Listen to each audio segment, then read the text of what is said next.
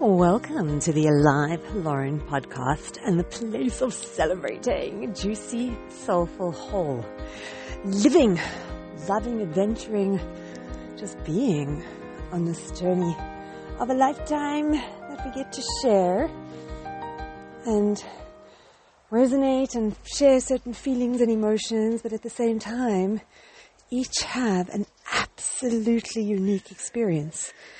So much so that although our fingerprints, our eyes, like the whole makeup of the eyes, there's certain elements that are so unique to every single person that ever was. So each lifetime, everything. Because even when we have shared experiences, we don't sit in the exact same place. And equally, we don't see them through the same lens because we're seeing them through the lens of everything else that has come before. So it's an illusion. Sometimes the shared experiences or shared resonances, because they can never be absolutely completely. There can be like flavors, certain, I guess it's like with those tuning forks. You can have certain emotions and things that everybody can kind of pick up on and feel, and then, but the exactness, there's still a uniqueness. So, one of the things today, I wanted to say thank you. I'm so grateful for Mickey Singer's teachings in my life. I found so many other people, there are so many people who put out similar message, but then there's different people who at different times speak to different ones of us. And it's like that tuning fork. Oh, yeah. I do. I think it's like something I've mentioned. I once heard, I'm sure it was Marianne Williamson. She quoted someone else saying that if you feel that there's something you wish to express it. Because the fact that you feel the need to, there's somebody out there who's actually asking. And I know it was something I mentioned recently with a friend who was talking about writing a book and then feeling like other people had written on the same topic. But everyone has their own unique way. Wow, it's so interesting, even with recipes. Like, there's times my son makes this absolutely most amazing, it's kind of his variation on like a tahina, where he starts with the tahina and he adds like water and garlic and salt and spices, and I don't know, I can watch him, I can try repeat after him, mine does not taste the same. So Mickey's teachings for me are just, the perfect fit. I love the simplicity, the repetitiveness, and what I'm so grateful for is kind of this real breaking down on the fact that just like I am holding this cell phone, this mobile phone right now, and it's not me. I mean, it's so obvious that anything on the outside is not me. It's interesting because then Mickey also goes like, even if you think about your body, like if think about parts, like if you lost a hand, or you lost an arm, you lost a foot, you're not any of your body parts either, because you would still be there.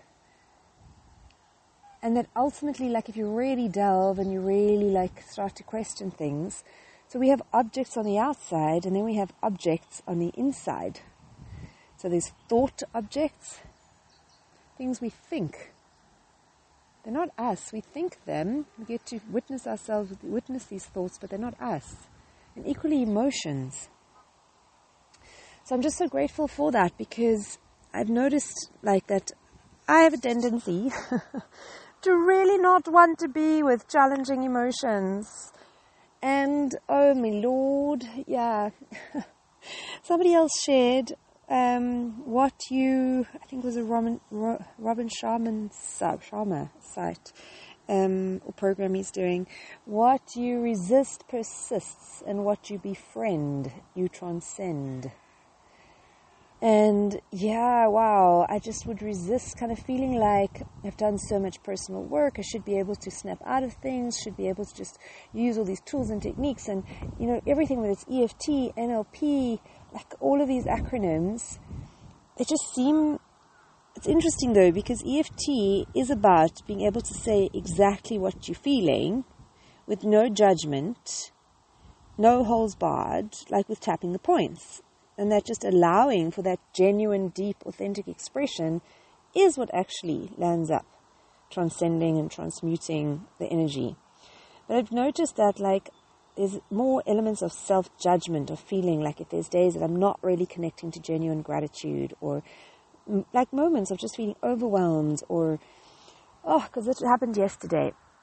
I was feeling a combination of overwhelmed and unsettled, and I could point to things, but the thing is that there are, because there's certain work stresses or wada. But the point is, a lot of those things are always there. And there are other days that I just feel a lot more upbeat, or times of the day. And just a lot more lighthearted and easier to kind of gear into a lighthearted frame.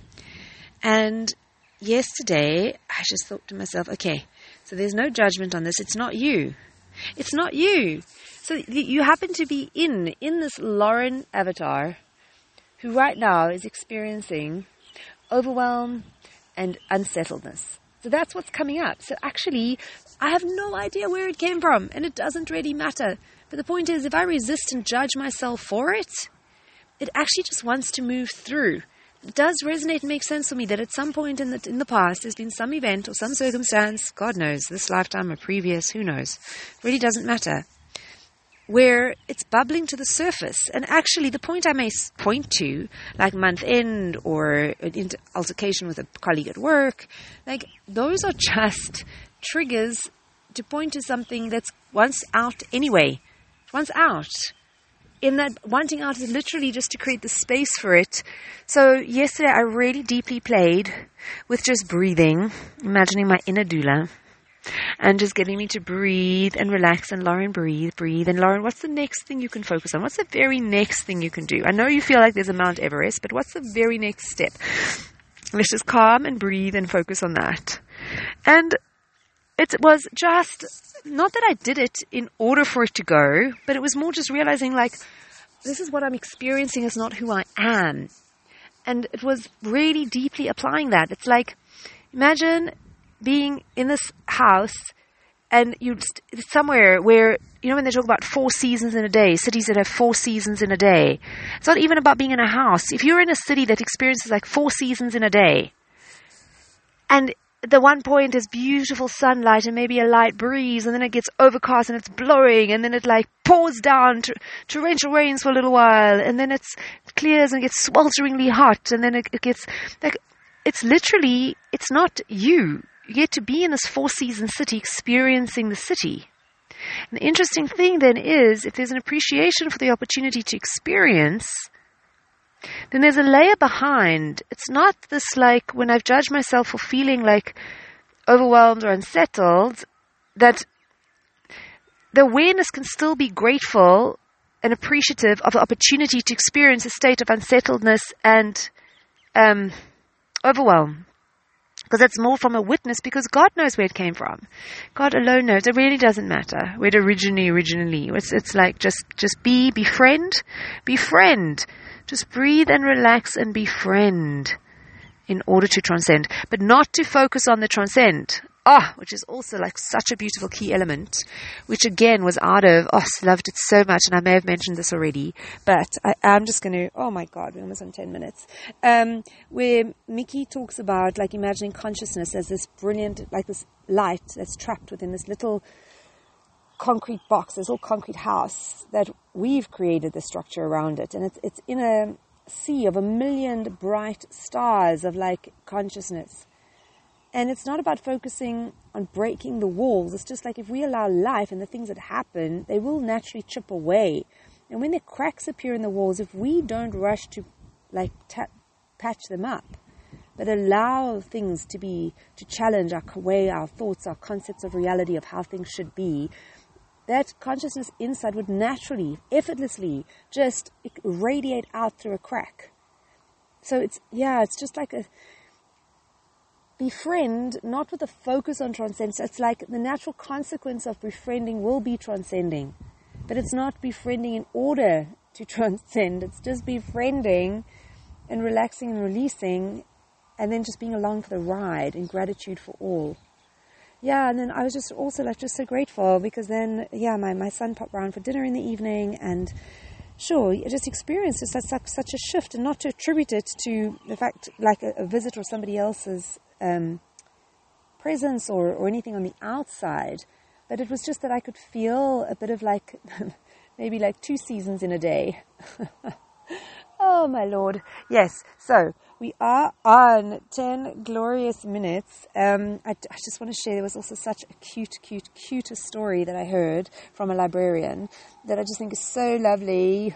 And quick share. So this person, or they work in the library in some sort of capacity and just have a real passion for books and feel that books can like really change the world. And so one day in the library, right, there's one he notices. So one little kid's gone into the Spanish section, taken a book and gone up to his dad, who's like busy doing something, and said, Dad, please can you read this book for me? The dad says, I'm so sorry, son. I don't know Spanish, but just give me a few minutes and I'll come back with you and we can find a book that I can read. As the kid's heading back to the Spanish section, another kid runs up to him and says, Hey, I know Spanish. I can help you read the book. And they go sit together on one of the little benches in the kiddie section. And in the meantime, the mom of the second child goes up to the dad of the first child and says, I'm so sorry. My kid doesn't actually know Spanish. My kid's just like super friendly. And then the adults start engaging in a conversation. Then an older kid in the library who saw this whole thing happen goes up to both the kids who actually does know Spanish and says, Hey, I know Spanish. Let me help you. Maybe we can read the book together. And then you've got the older kid with the 2 younger ones sitting on the bench. Now they're really being read the book in Spanish in what the story actually says. And then afterwards, the older kid goes back to his grandmother and says, Grandma, did you see what happened? And she lovingly, reassuringly puts her hand around her grandson. And yeah, I just thought it was such a beautiful, cute story. And the person who told it was like, you see, books and book kids will save the world. Oh, it was very precious. So I just loved it for the interconnectedness and then the vehicles for connection, because all of that happened through the library and the books, and just as vehicles for bringing out people's spontaneous and natural essences. It was beautiful. So here is also to realizing and embracing that we are not our thoughts and feelings, just as we are not any object on the outside, we are not any object on the inside. And here is to genuinely just having a deep appreciation for the experience of it all. And holding space, just breathing and relaxing through the challenging ones. Because if we do breathe and relax, at some point, the magical reward will be transcendence, but not that should be the focus.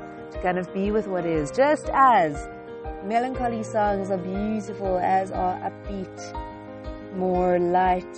They all have a beauty and a context and happy adventuring, precious soul. Mwah.